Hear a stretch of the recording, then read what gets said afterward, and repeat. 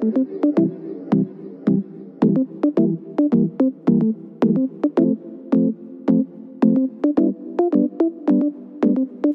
listening to Season 1 of Teaching Yoga, a podcast by me, Cora Giroux.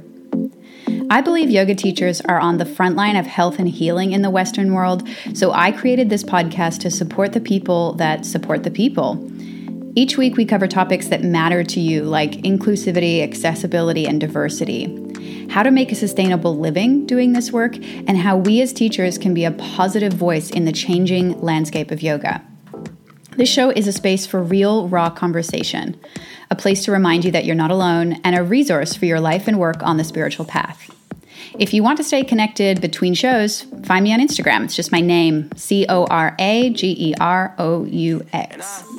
I haven't yet. Yeah. We had to bet. I'm only here. Yeah. You know. Yeah. If you don't like this music, then don't be listening to it. You know, I'm just a dude that you know, or something similar. If you don't keep it real, can you? Welcome back to another episode of the Teaching Yoga podcast. Now, I'm going to go out on a limb here and assume that as a yoga teacher, you've probably started teaching because practicing yoga changed your life in some way. Maybe it helped you heal chronic pain or illness, or maybe it just showed you a more skillful way to work with your mind. And because of those benefits, perhaps you felt compelled to learn more about yoga, or you wanted to share it with others. So at some point, you enrolled in a teacher training and then began to teach. For most of us, myself included, we don't start teaching yoga as a means to start a business. However, as soon as you begin accepting money for teaching yoga, that's exactly what you've got. And in rare instances, you might be classified as an employee, but for the vast majority of yoga teachers, we're either sole traders or independent contractors, at least for right now. So as a business owner, there are certain legal considerations that we need to have in place to make sure that we are clear and in integrity with our students, potential people that we collaborate with, and even fellow teachers. And did you know that even something as simple as having a website means that you should have legal consideration around your privacy policy, certain disclaimers, a cookies policy, and even a terms of use section just for your website? If you did, don't judge me, because those are things that don't come naturally to me. So wading into this legal side of owning a business is only something I became interested in after not having legal protection in place and sort of suffering the consequences. And I hope that doesn't happen to you. So if, like me, perhaps you haven't spent as much time investing in having proper legal documents for your business, this episode is for you. So in today's show, I speak with Nid Ra. Nid began her working life as a dance teacher in the UK and then later qualified as a lawyer, a barrister, and a solicitor. She worked in-house for leading music and media companies as a technology music licensing specialist. So kind of intellectual property. So in 2012, though, Nid suffered a head injury, and as part of her recovery, she established her first wellness business. So she stopped practicing law and moved into the wellness sector. After migrating to Australia in 2016, Nid created Spirit Law, which supports yoga teachers, healers, and mindfulness companies to grow their online business while protecting their rights. So why I was really excited to have Nid on the show is that not only does she have an extensive and quite an impressive legal background, but she also understands yoga and the wellness industry really well. And as you can hear in this interview, I marvel at the fact that there's a human. I found a human that embodies both of those things. The lawyers that I've worked with in the past have been excellent. However, it was quite a struggle to communicate sometimes about, teaching yoga and teaching online and Instagram and email marketing and all of those sorts of things that we probably do as yoga teachers. Nid really understands that side of the business. So she's much more aware of what you need to take into account as a yoga teacher when it comes to protecting yourself legally. So, in this episode, Nid and I discuss why yoga teachers need to protect themselves legally, especially online, how the law helps to reflect our values and uphold integrity in our working relationships. That really sort of helped me frame, this is really just about integrity in relationships. And that made me feel like I could grasp it and get way more buy-in. We also talk about negotiating contracts between yoga studios and yoga teachers. So whether you own a studio or whether you teach at a studio you're coming back to teaching at a studio in the last, little while, this would be something quite interesting to think about, what your contract will be like with your studios and teachers. And if you've never signed a contract to teach at a studio like me, I think this is something we should really start implementing in the yoga community as brick and mortar studios start to reopen. We speak about why the inner work of our practice needs to be reflected in how we run our businesses, how to find a good lawyer, because that's kind of challenging, and strategies for saving money when hiring a lawyer, because y'all know it ain't cheap. Why legal templates, or rather when legal templates might be enough, and when you actually just need to hire a professional. And we get into right at the end of the episode, the legal considerations that even a basic website needs to have.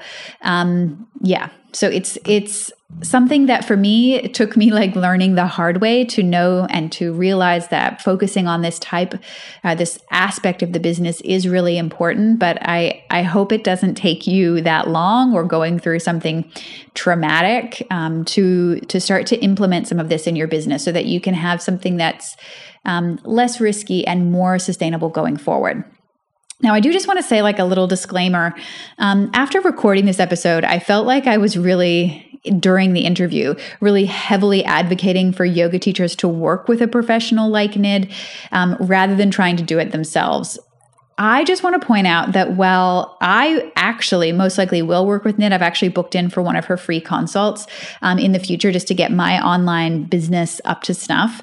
I'm not receiving a commission or a discount or anything like that for having Nid on the show. I'll just, I'll pay the normal rates that she charges out for everyone. And I know that some people might not be in a position to invest in legal advice, and I totally get that. So there are lots of ways that you can implement some of these strategies without breaking the bank. And I think that really comes down to working with templates. I've done that in the past as well. I think the website I've used is Legal123. It sounds so like a scam, but it's not. They're an Australian company. Nid also has templates that you can buy on her website as well. So I just wanted to make a disclaimer. And I know that for me personally, when I find something overwhelming, I just tend to procrastinate on it.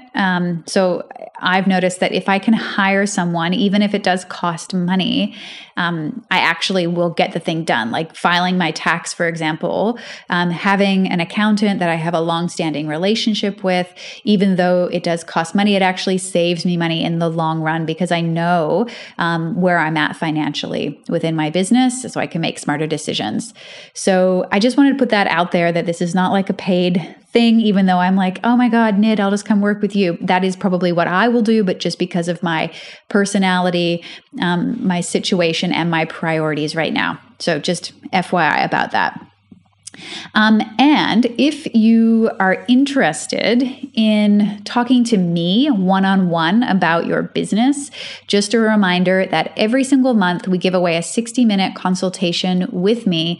And you can ask me anything about branding, about running an online business, about teaching yoga, running teacher trainings, which is something I have a lot of experience with. And I would be happy to break it all down for you.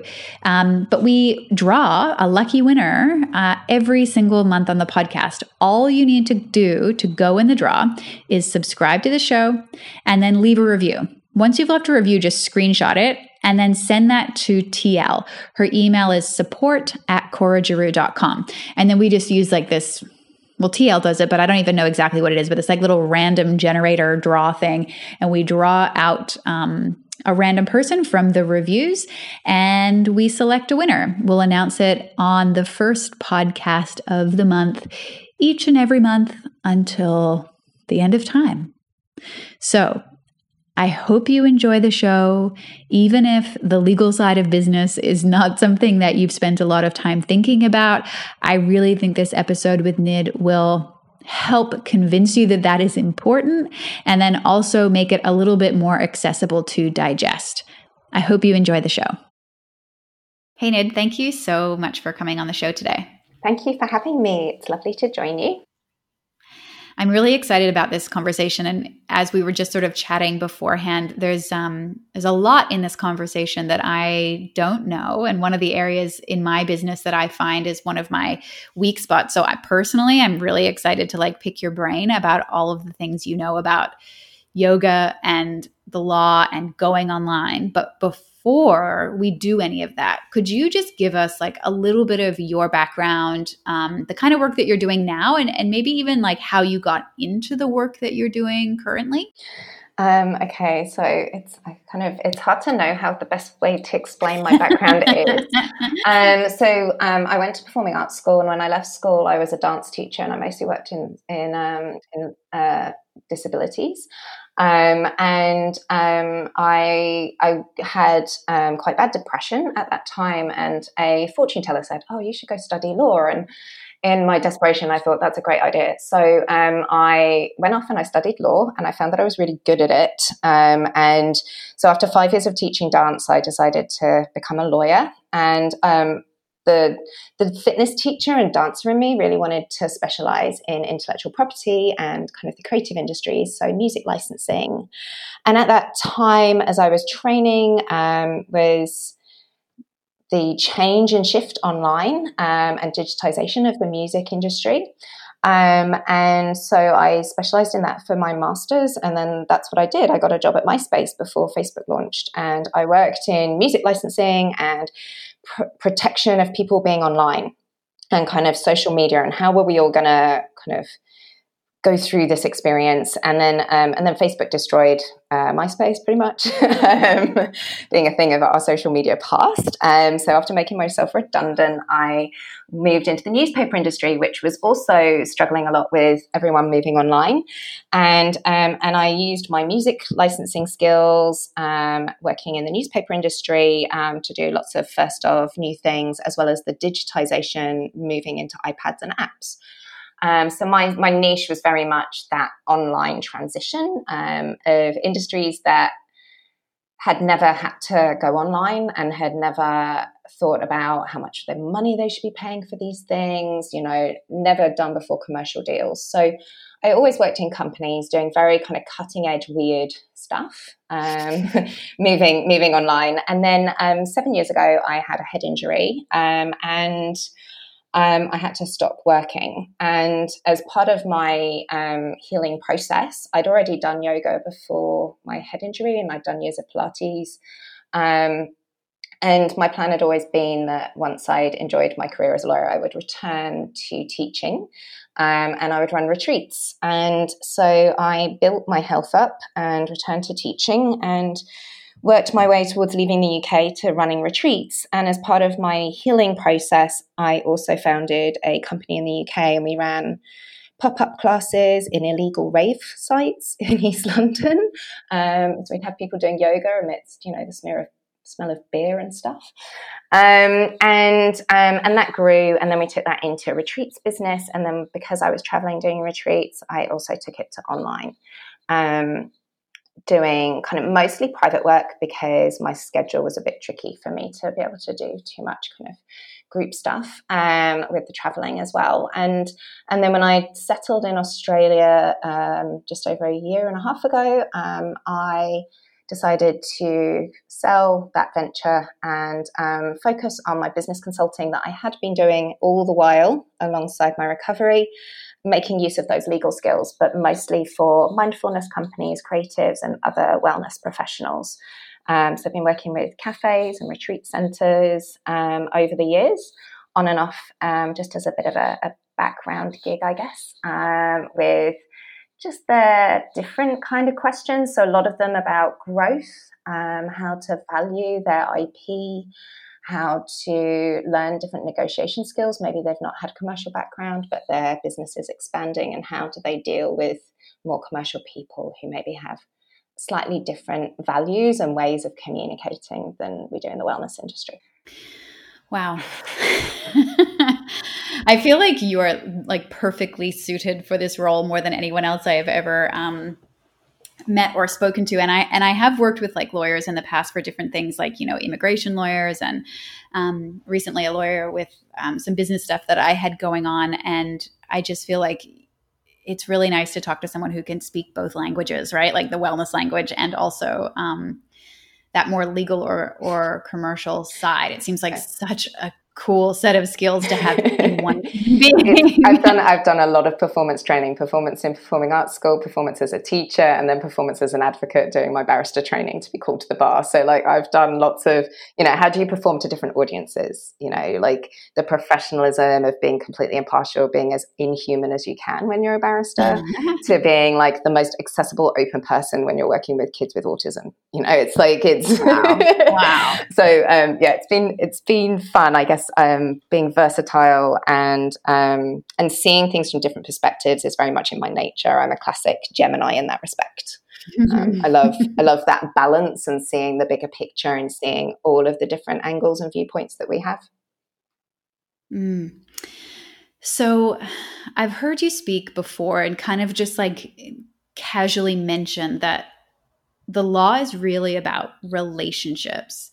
And for people in the wellness sector, you know, most of the people who listen to the show are yoga teachers, if not, you know, other very similar professions, who we live relationships, right, with our clients, with our students, with colleagues, with all sorts of different people that we interact with. And I think that that is a very familiar place for yoga teachers to rest, but maybe the law, not so much. So how is the law really about relationship?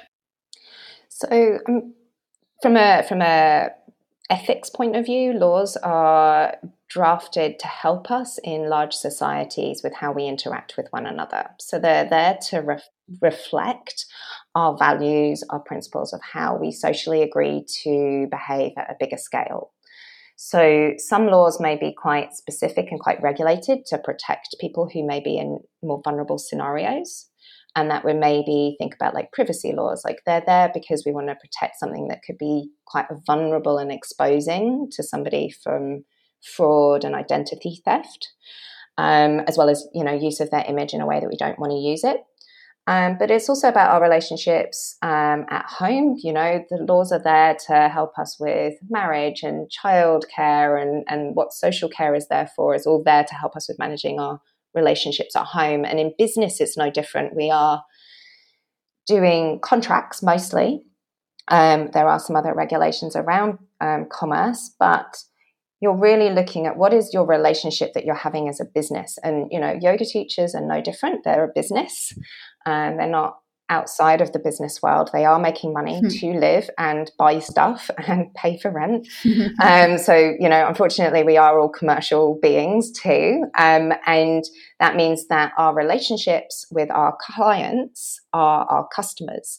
And, you know, we are governed by those rules of contract. And all that we're trying to do in a business relationship is set out what we expect from each other and what we're promising one another that we're going to do. And where there may be caveats about, oh, well, I don't want to be so responsible for this thing, so you're going to be responsible for that. So it's about how we set out boundaries in a healthy relationship so that we can all be clear about what's expected, so that we can all act with integrity and step up to the things that we've said we're going to do and be called to account when we don't do that.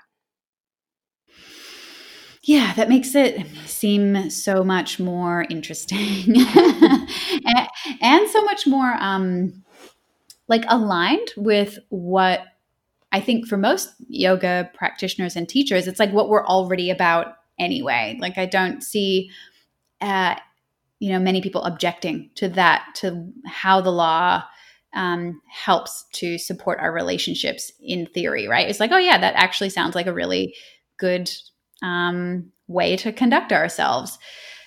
But like, just, and I'm putting myself out there as like not having spent as much time on the legal side of my business as I think is probably necessary. So before we go any deeper into like details, could you explain a little bit, I know you have already, but like why it's important for yoga teachers to become educated on their legal responsibilities? And then, I have more, but we'll start with that. Okay, let's start with that first one. So the key thing, and I think it's triggered by everyone going online in particular, because it's harder for us to control our relationships. A lot more can get lost in those electronic transmissions than maybe we sometimes get when we're sharing physical space. That's not for everybody. Some people are very good at reading energy even through computers, but for a lot of people, a lot's going to get lost in the communication, and there's a lot more automation, there's information flying over the internet.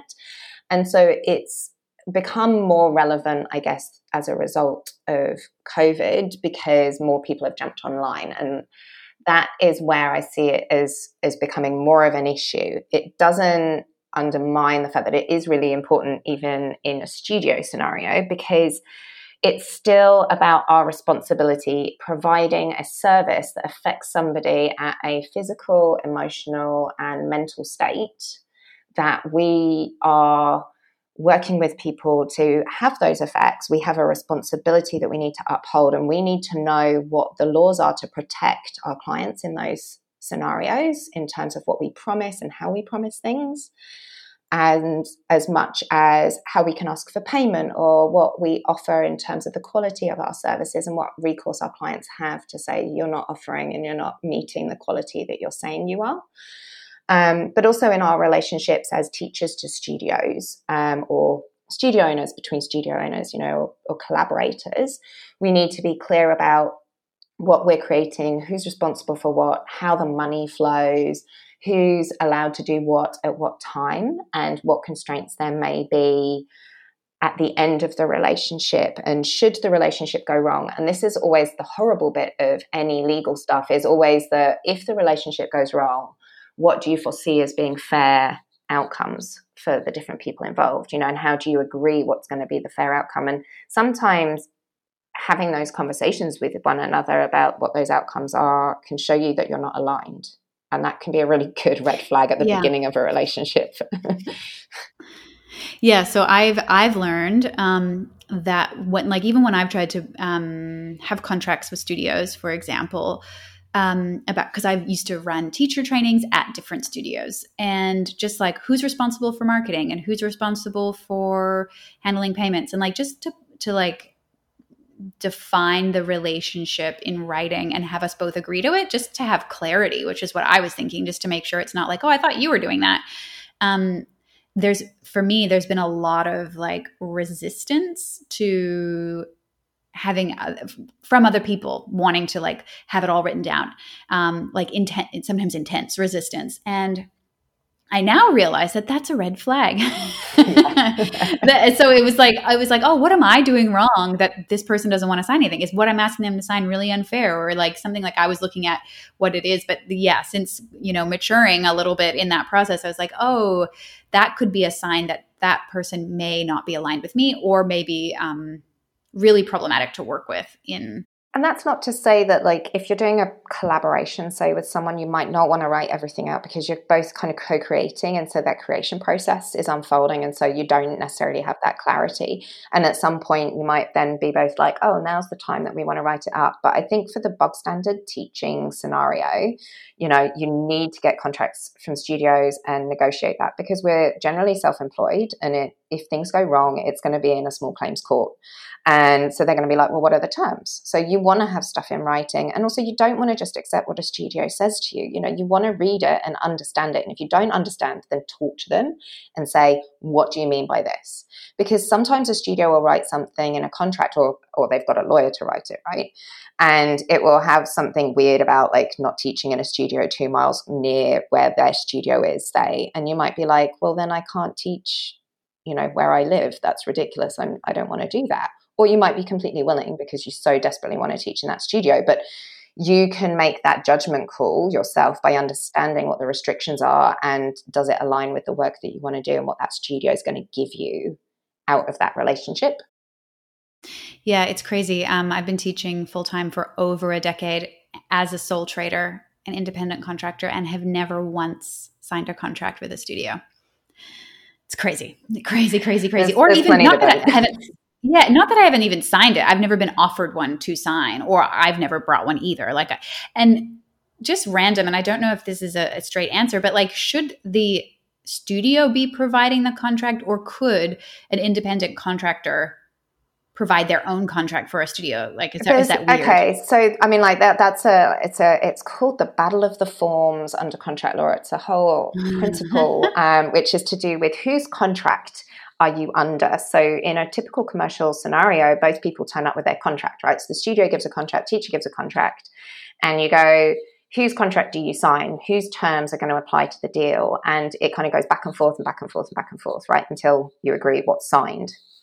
So, in theory, a teacher and a studio are of an equal bargaining position. You are completely able, just as much as the studio, to get legal advice, to decide your own terms and what you're going to agree with the studio. And therefore, you can negotiate your terms of conduct with the studio. So you can say, I want this rate. I want to be paid by this, this frequency. I don't want to be responsible for this, but I do mind doing this. We all know in reality that there's a fair amount of competition for yoga teachers, and getting work can be quite hard, and getting work into the studios that you want to get into can be quite hard, and you can be treated quite badly by some places because some places might have that approach of, well, there's another yoga teacher out there, right? So this is where really taking the time before you decide to get into a studio about your self-worth, your values, what kind of teacher are you, what do you want to bring, is really important. So I guess in my mind, there's a lot of the self-work that we have to do in what we're teaching is also the self-work in our profession, and how are we going to be the strongest and the safest that we can be, so that when we decide where we're going to teach, it's aligned to us. And if there's little niggly things, and there's always going to be niggly things, how does that fit with how you feel of your values and your alignment? And just keep a tab on it, because if it starts to feel like there's a red flag starting to come up, that's when you might start to talk to the studio and say, I'm not happy about how things are going. And if they just get rid of you, then, that's creating space for you to move on to something that's more aligned. But I know that there's sometimes can be quite a lot of fear about even trying to get into the industry, and making it work, which unfortunately means there can be some businesses that can slightly abuse that when it comes to teachers. And I mean, it amazes me that when I first taught in London 20 years ago, the pay was not that much less than it is now. I know. And other jobs have inflation, but like there are some studios that are teaching worse than they paid. Sorry, there's some studios paying less than they were 20 years ago. But what they say is, oh, but it's okay because we give you a commission on filling the room to 50 people, and you can get 5 hours of teaching back to back. It's like, really? I mean, some people might love that, but it's a very exhausting way of working. It's, as a teacher, you need to know what's aligned to you and really try and stick to that when you're negotiating going into doing work in studios. And the same, I would say, is when you're thinking about your terms with your clients, like, be really clear about what you do as a private teacher. If you're running your own classes or you're doing privates, like, you need to be really clear about what kind of clients you want and how you're going to work with those clients. And then it's up to you to stand in that and not let your clients push you around, because some clients will push you around, right? Yeah. And it's very easy to go, oh, yeah, it's okay, you don't need to pay me, or, or whatever it is that the client's pushing for. And you've got to be able to learn to stand your ground in that as much as you do in the studio. So a lot of this is that kind of piece of self-worth that connects into our integrity and how we then act as teachers and hold our space. That is so helpful. I feel like this is a conversation that every yoga teacher out there needs to hear. So just to be like transparent, one of the barriers for me implementing more sort of, I guess, an easy way to say it is like professionalism in terms of the documents that I have with clients or with studios or whatever, is firstly like a lack of understanding about what I'm doing. So like, I think there's you've put out quite a few amazing YouTube videos about like the type of documents that you need to have, and like even just on your website, for example. So I think if people are struggling with that barrier, your YouTube channel, which we'll mention at the end, like how to actually find it. I think it's just your channel, Spirit Law. Is that correct? Yeah. Yeah, that's right. Yeah, cool. So if people are like right now multitasking, listening and YouTubing, then go to that one.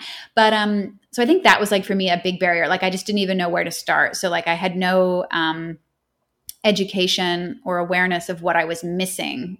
So that was one piece. But then the second piece was like financial, in terms of like everyone knows that working with a lawyer can be very expensive.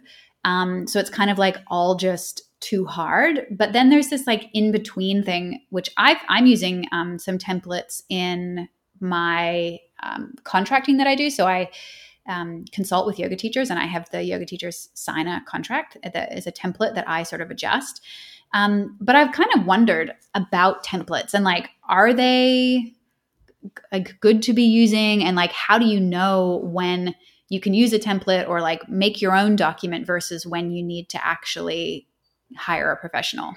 So, I mean, the secret is that most lawyers use templates. Oh, interesting. So, there are certain lawyers that make money out of drafting templates that are put up on various legal directory services that then lawyers will make use of. And the key, so, and what those templates will often do is they'll put in kind of core provisions that are deemed, and that's very lawyerly of me to say, that are deemed essential in a contract.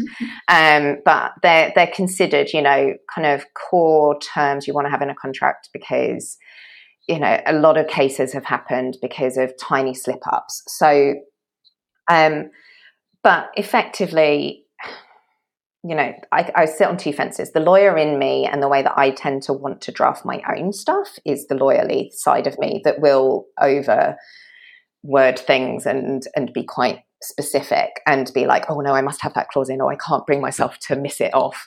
But at the end of the day, there's a lot of that stuff, that a lawyer is going to tell you need to have, and that would be in a template, and you might not really know why it's there.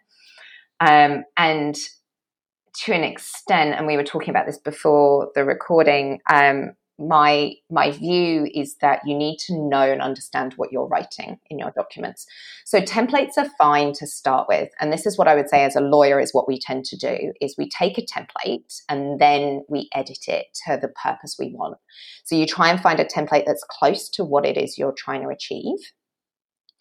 And then you sit and put it into your own words, and you would tailor it to your circumstances. And that's kind of what I'm trying to encourage with the templates that I'm designing, is for people not to look at it as this is just what I just fill out and it's done, but actually be like, do I actually understand this paragraph or these two sentences? And if I don't, I need to either find out what it's supposed to mean and why it's there, or I should take it out, because otherwise you've got words that you don't know what the impact of them is. And that's the danger with a template, is you've got words that you don't know what's going to be the result of having those words in there. That doesn't mean that it's not a good idea to use a template. I totally and utterly say use a template, understand that it's not approved by a lawyer, because as I was saying earlier on, like every word that's in a contract will probably have some legal definition at some court somewhere in the world, and all of those courts will have a different interpretation of what that definition means.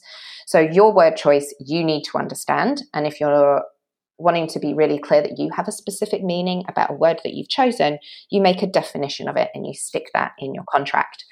So that's the first thing to say, is like, if you want to use certain words, define them, and you can just, put little apostrophe marks around your word, and then you write a little means blah, blah, blah, and you describe whatever that word's going to mean. And you'll see that a lot in contracts. And that's a really good way of being really clear about certain wording that you're using.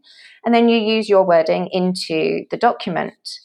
When it comes to regulated terminology, like with privacy law, there are defined terms in statute, and you can just use those. And so templates for those kind of things will often have that definition in. So it's in some ways that can be quite easy. And the same, like some laws like intellectual property, often it will have, copyright is defined as, and you can just say copyright under my local law. So that's a useful thing. The other thing is with templates is to always ensure that it's to your local law.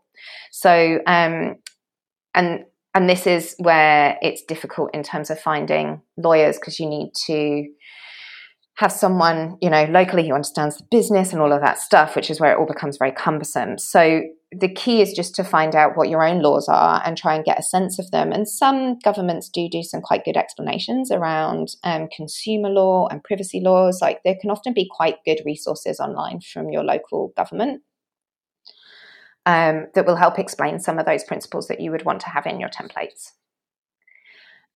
If your deal is going to be quite complicated, if you're negotiating, buying a studio and leases and all of those kind of things, then you probably want to be paying for a lawyer to help you go through that paperwork. So when it comes to hiring a lawyer, is what's your comfort in terms of how much it could cost you if you don't understand what you've signed? Like how much money, how much time and energy do you have to lose if it's a mess up, basically, is normally the question, I would say. Because getting it looked at up front will often save you a lot of that time and money later on. Yeah, I can attest to that.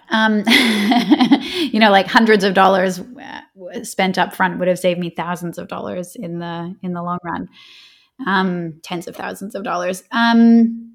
So in terms of like actually working with a lawyer, I think, and myself included, I became a yoga teacher when I was 23. And I just finished university and hadn't worked in the corporate world or anything like that. And I think, I know that when I became a yoga teacher, I was very naive to the fact that being a yoga teacher meant that I would also be a business owner, whether that was self-employed, just as a sole trader, or whether I would be, running different businesses where I employed people as well. So I think for a lot of us, we don't necessarily have a business background. I think that's pretty fair to say. We're mostly like yoga teachers who are trying to do the business thing in order to sustain ourselves or to put some sort of like creative work out into the world or to serve people. So I didn't have any background or education on like even how to work with an accountant or certain things that people who maybe have a business background might be more aware of, the types of like relationships that they need to cultivate in order to have a successful and sustainable and, lower the risk in their business. So in terms of like working with a lawyer or like, air quotes, like having a lawyer, how does someone who's a yoga teacher even go about trying to find someone who they could talk to or build a relationship with in that realm?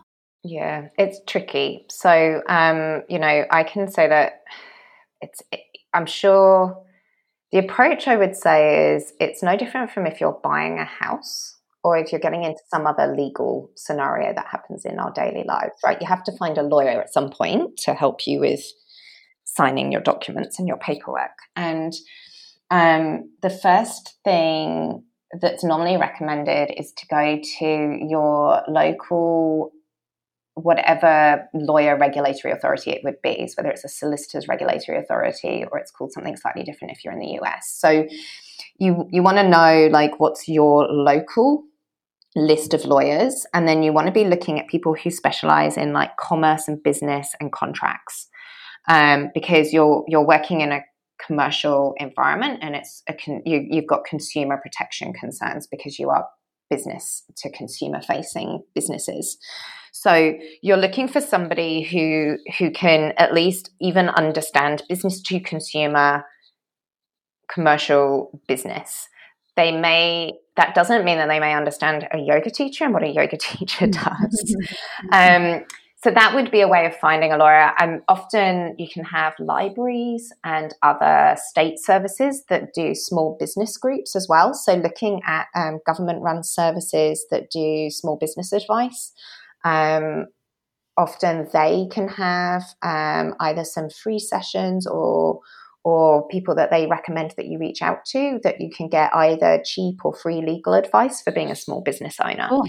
So the key is to look for people that specialize in small businesses. And obviously, if you're growing, then you start to look at a commercial lawyer for something a bit bigger. If you're doing commercial lease because you're hiring a venue for a studio, then you want to look for somebody who works with commercial leases and renting of properties.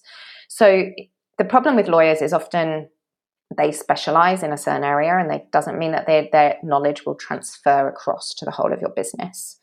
And they can sometimes live in a little bit of a vacuum of the world, and getting them to understand your realities and what it's like to be a small business owner may be quite hard. So the most important thing is to empower yourself with as much knowledge as you can around your legal rights and responsibilities before you go to the lawyer, because then it will help you focus on what questions you need to find out from them and be able to explain to them what your business is in a concise manner and what your issues you think are. They may be able to tell you there's other issues. Lawyers will often also go into a lot of detail and might be asking you to do a lot more than you could probably get away with, if that's a really cheeky way of saying it. Like, look, I'm a small business owner. There's so much that I'm going to do. And then I'm going to be like, whatever, the risk is not high enough. Like, I'm just going to take it on the chin and I'll deal with it if it's going to be a problem, right? As yoga teachers, hopefully we know how to have good relationships with people. And if things do go wrong, there's an aspect to which we can try and work through stuff. So it's always going to be up to you as a small business owner as to how much of the lawyer's advice you take and put into practice. But you want to be as knowledgeable in a way before you instruct a lawyer, because most of them charge an hourly rate. So they'll be really expensive and they will take a lot of time to understand your business if they understand it. So it's about you going in, being really proactive, and the traditional language we use in lawyers is you upward manage a lawyer. So you know what you want and what you're looking for, and then you go in and you kind of go, so this is my problem, this is my business, and I would like to know what of the following outcomes will work for me. And that's how to keep your instructions for a lawyer concise and not have them charge you loads of money. Yeah, it's nice to even have a term, because it's like, it is kind of overwhelming of like just going in and being like, where do I start? So if you're sort of educated and empowered first, it makes the whole thing seem a lot more manageable. But like, do you have any advice on like how to get educated and empowered? Like do you just like put Google terms in, like, what documents do I need to have in my small business, or how do you start? Go to local government sites. That's one of the best things to do. Local government sites can be really useful for like, you're a small business, so what do I need as a small business? What do I need to start up? And then think about the activities that you're doing. So you're providing a service unless you start selling yoga mats. So you want to look at the services. So, on a local government site, it'll be small businesses for services. And then maybe you might find that they've got a category for health-related services. So maybe you want to have a little look at that. It might be quite specific for people who are kind of more qualified in specific health-related fields, but it can be quite useful to get a sense of that. Have a look at maybe what they suggest for things like gyms and the fitness industry as well. So because we fit between. Looking at what those recommendations are, and that's going to give you some clarity over what things they're going to recommend you need to be thinking about. So what laws are going to be relevant to your business, like consumer protection law, the privacy laws, how to kind of any things like cookie compliance on your website if you've got a website, things like leases and negotiating leases if you're going to be getting into physical venues. And then they might have something around intellectual property as well. Cool. So I have a question that is kind of like a personal question, but I think there will be somebody listening who will have this question too. If even that seems overwhelming, would working with someone like you, for example, like hiring a consultant, because I know you're not practicing as a lawyer right now, but like hiring a consultant to like take a look at your business and say, hey, these are the areas that I think you need to focus on. Like, is that an option? And I'm not even sure if that's what you do. Yeah, so there are other people like me who, with a degree of a legal background, who would be able to look at your business and kind of and I guess that's what I mostly do with my clients. So my clients will come to me and they'll say, I have this plan of things that I'm going to do. Like, how does that work? What's my IP issues? How would I maybe value that? How would I negotiate that?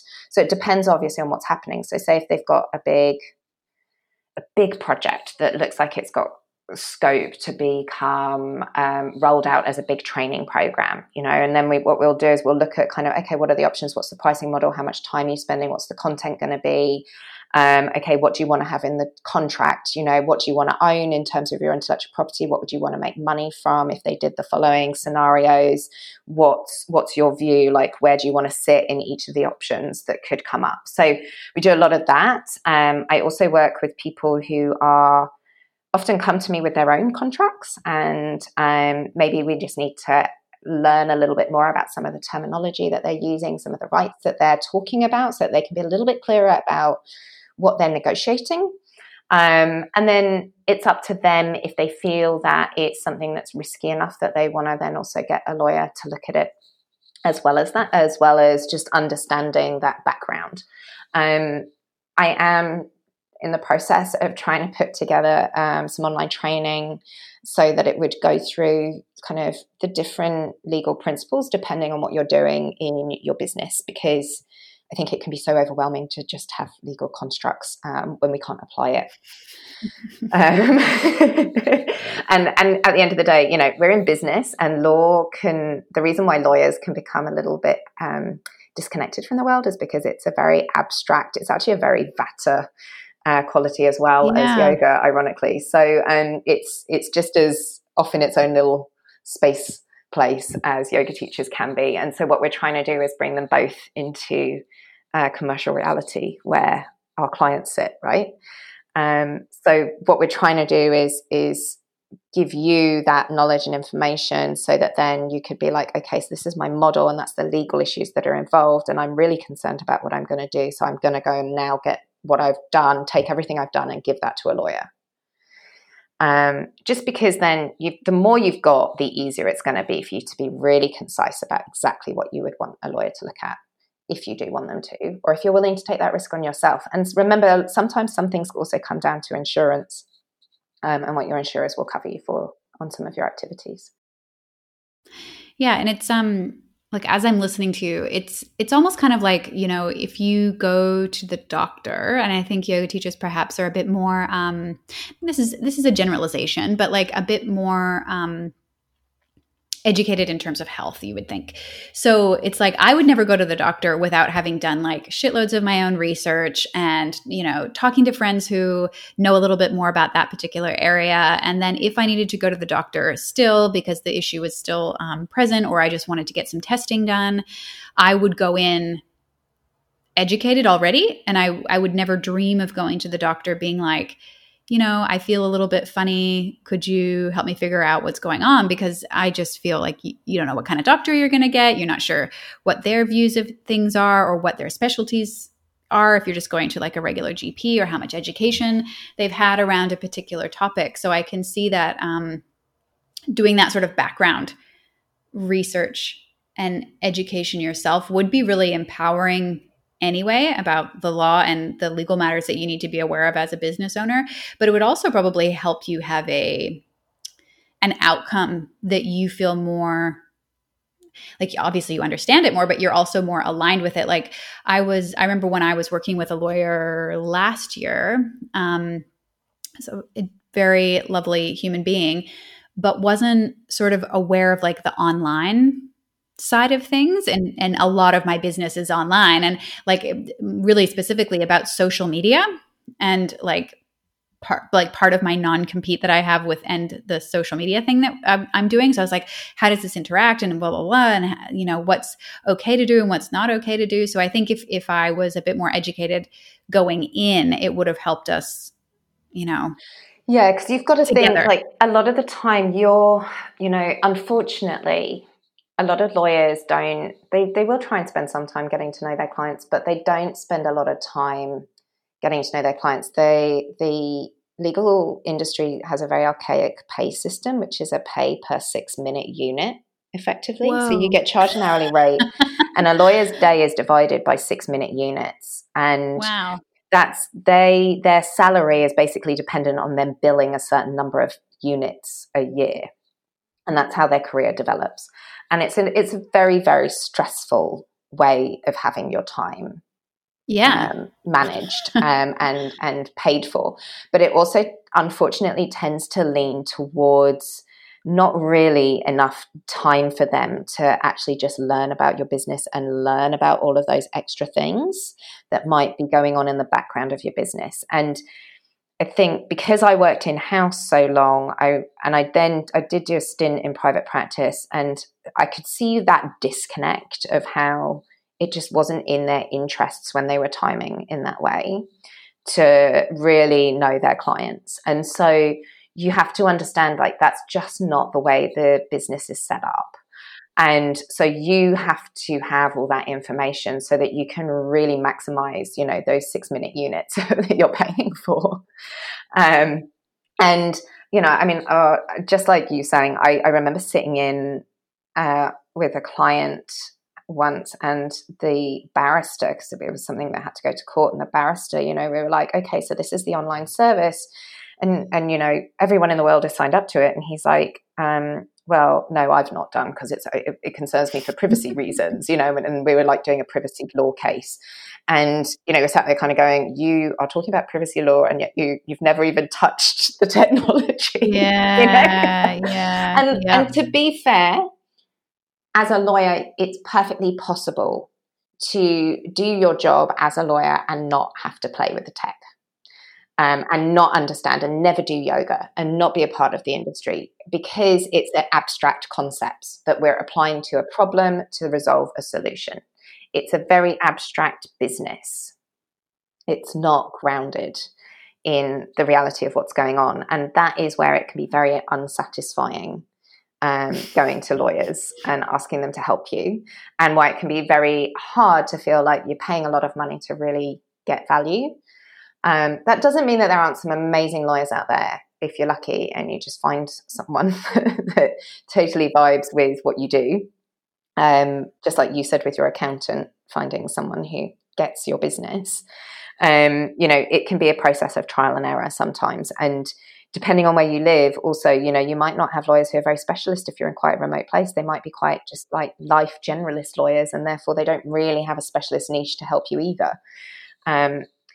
So it's not always easy knowing how to find the right lawyer, but I think that the key is you having as much knowledge as you can about your business and your responsibilities and where your issues are and where you feel there might be a blind spot in your business that you might need to be looking into a bit more to reduce that risk.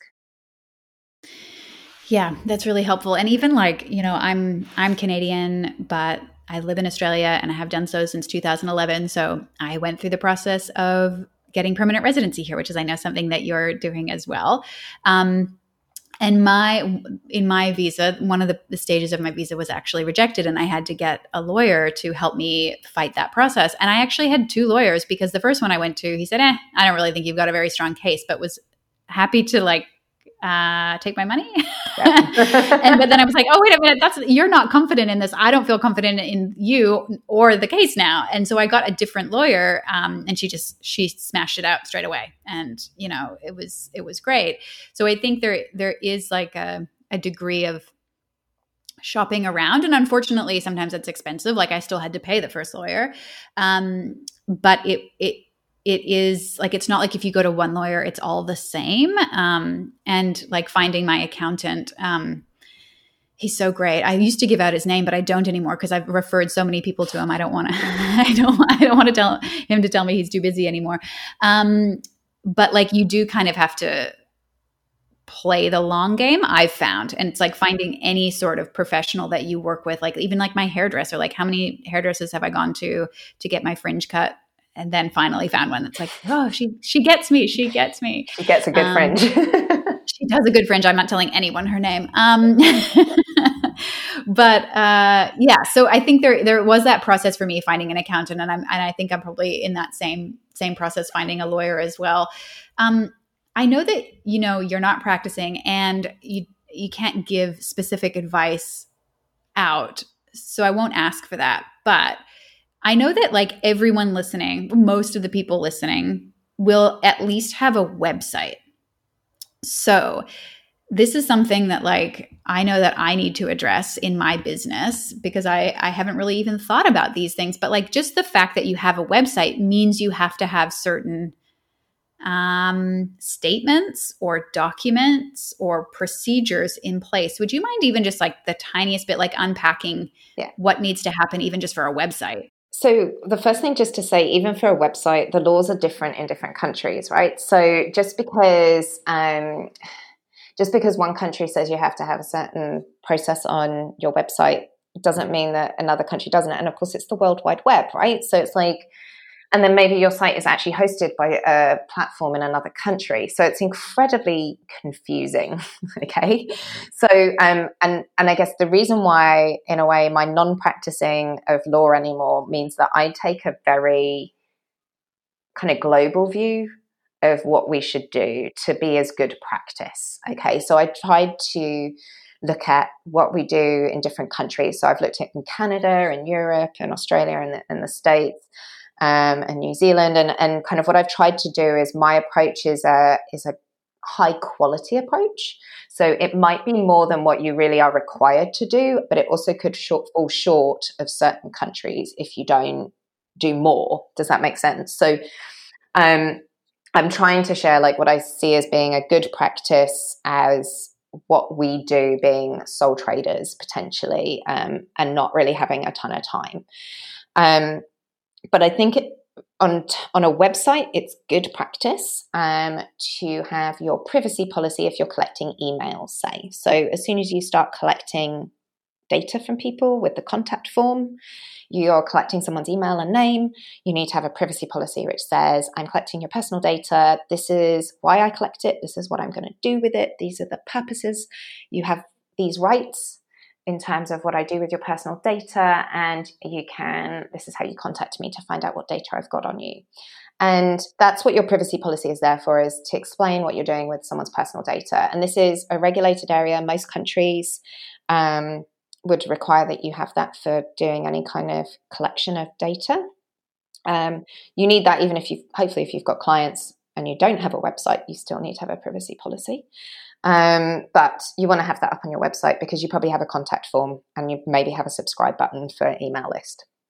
So that's so this is kind of random, but like, is your privacy policy a statement that is like just embedded onto your website that people can read before they sign up? Or does it need to be in a particular place or anything like that? No, you can stick it in the footer of your site. Normally these kind of things are put in the footer of your site, so it's across on every page, and is easy for people to link and see. If you're working with European citizens, there are some quite strict rules, and it's quite useful to have a link to your privacy policy or mention your privacy policy so that people know before they do, say, sign up to your email list and start to give you that data. And when it comes to mailing lists, it's good to have double opt-ins as well so that people, can get the email saying confirm subscription to your emails, just to show that they really have meant to sign up to you. It's just better practice. So that would be the first kind of core thing. As soon as you're collecting client data, that's regardless of a website, right? Just teaching classes in a field, even, you need a privacy policy. Okay. So, I mean, that's just a given, but you want to stick it on your website because you're probably going to be trying to collect data. In terms of collecting data on your site, you probably are using cookies. Most website hosts use cookies to help monitor and track people across the web and across your site. So they will be some cookies that are necessary to help the website work in terms of following a client around your site and getting them to the right pages, especially if you're offering to sell something on your website. And then you might have marketing cookies where you're trying to track people to and from social media or a landing page or whatever campaign you're running to get people to look at your website for whatever purpose you're trying to push. And cookies are like little files that get dropped onto our device on your phone just as much as your computer, so it's not restricted. And they are what help the internet serve you with the thing that you're most interested in. So, that creepy moment where you thought no one was looking, that you were looking at something to buy for someone's birthday, and then it appears suddenly, right, on your Facebook feed. It's that. And those are cookies. And so you just want to have a little cookie policy saying what cookies you're using on your site. Some countries, that's very much a key requirement. You have to have it, and you have to get active consent from people for the fact that you've got cookies following them around for marketing activity. Other countries don't mind. So it's just good to have a statement, and you can do them as like little pop-up bars. You often see them on sites nowadays saying, there are cookies on this site, click here to see the cookie policy. And you can go to a site called cookiebot.com. There are some other ones as well, but cookiebot.com, I just quite like the presentation. They send you a PDF of what cookies you've got on your site, and they'll do that every month. Cool. And then you can just see like whatever it is that your website host is doing. And also Google Analytics uses cookies. So, if you're using Google Analytics, which hopefully you are for your marketing, you're going to need to be putting that into your cookie policy. So it's just being really clear and upfront about how you're tracking people on the site. You might want to have website terms of use to protect your content on your site. So that would be, say, people on the site, it's for general information purposes. If you're talking in blog posts about various health concerns, obviously disclaiming that anything in a blog post is anything more than educational purposes and information, that you don't want people to take your photos or your text or your videos and infringe your intellectual property rights. So not having people take your content off your site, and that you don't want people to be trying to hack or put viruses into your site, or doing spamming through your contact form or any email address links or anything like that. So just having those terms of what people do on your website. You can also, if you're doing other activity on your website, say affiliate marketing, you'll want to put in something about the fact that you do links to affiliate marketing where you make money. And if you have user-generated content like comments on a blog post, you want to be putting in some rules around how people post and what they can say, and you're right to remove that. So, there's extra layers we can add into those website terms depending on how flashy and what activity you're doing on your website. You also might want to have some disclaimers. So if, say, you are doing affiliate marketing, you're going to have a disclaimer saying, I'm making money out of you clicking on this link and buying something. So that you need to disclaim. And those kind of things can be pretty heavily regulated, especially in the world of influencers. It's become a much bigger issue for advertising regulators and fair trade regulations in the States. They do clamp down quite heavily if they catch people doing it, doing even social media posts without saying that you're being paid or if you're being sponsored to do stuff. So sponsorship and affiliate links are definitely ones that you want to be really quite clear that you're being paid, that you're doing those. Yeah, we see that now. It's like paid partnership with, whoever. I think it's actually really helpful because it's nice to know if the person is recommending it because they genuinely love the thing and use it, or if they're also receiving money for that. It's helpful as a consumer, I think. Yes. And this is part of what I was saying earlier on about protecting. The relationships are about protecting people in a more vulnerable position. And when you're selling stuff, but in a way that looks as though it's a part of your life. And I think with wellness, unless you have a clear studio brand, if you're a sole trader selling your business, maybe through your name and your social media is through your name and your website, it can sometimes get quite blurred around what we're talking about for our personal lives and what's our business.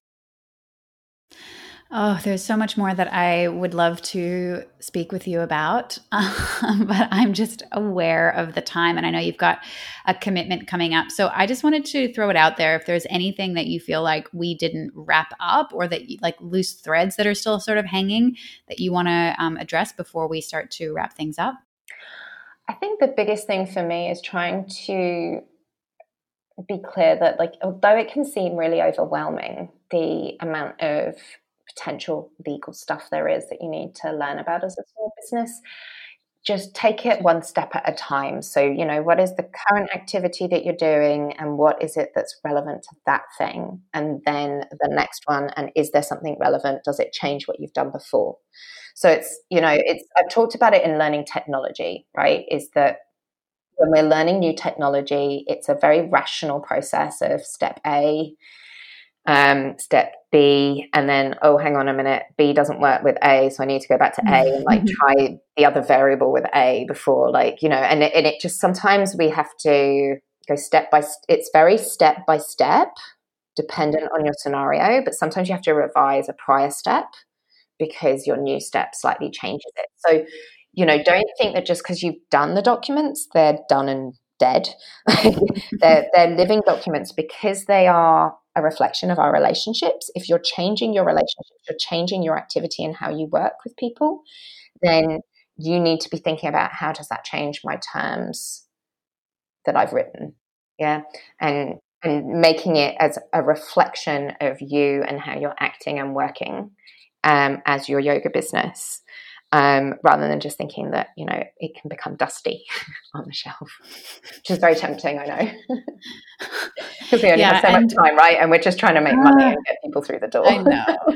It's like so much bandwidth. But I mean, and for me, what has helped in any of this is having someone who I can, like, having a professional who this is their life and their understanding of it. And so that I can work with someone.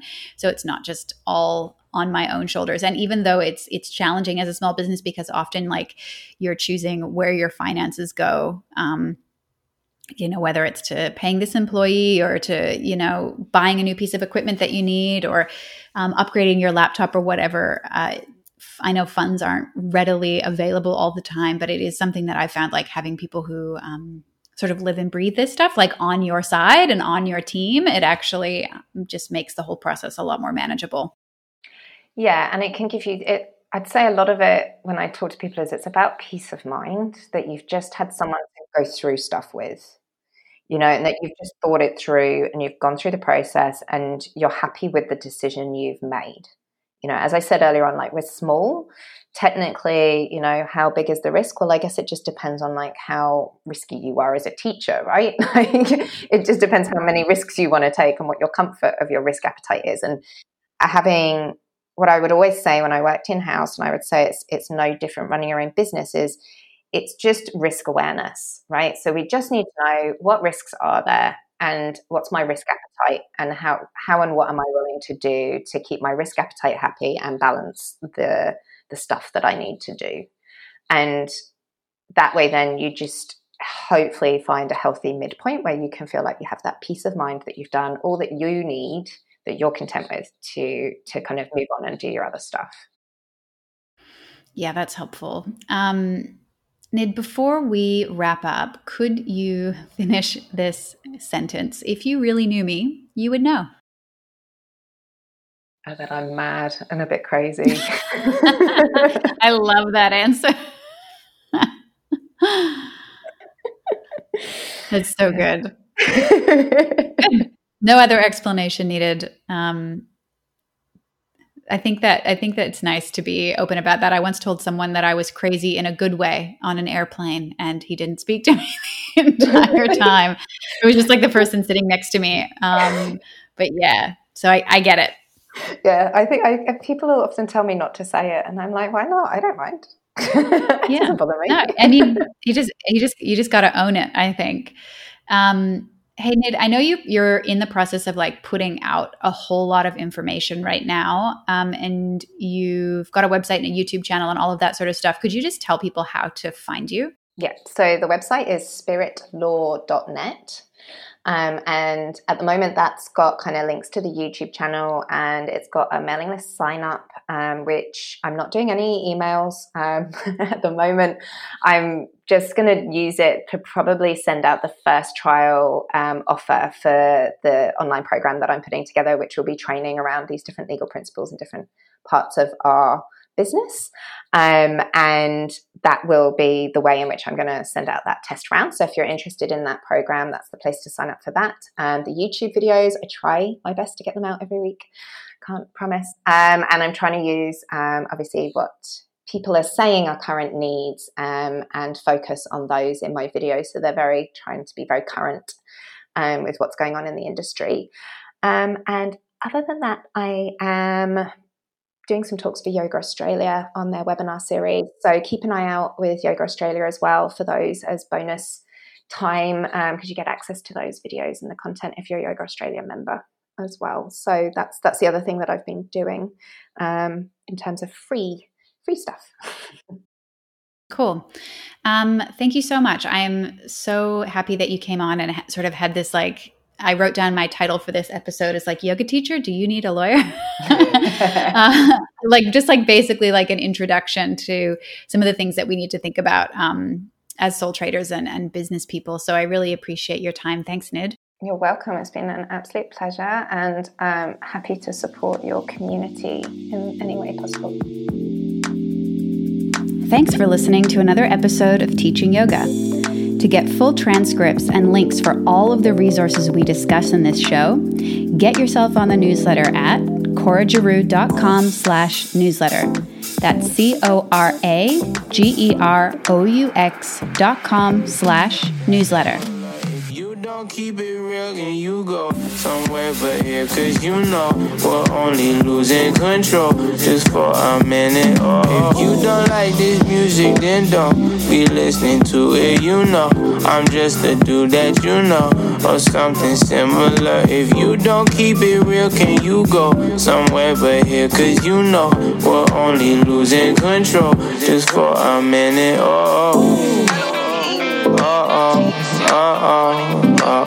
It's Elohim. Yeah. It's Elohim. Team is running.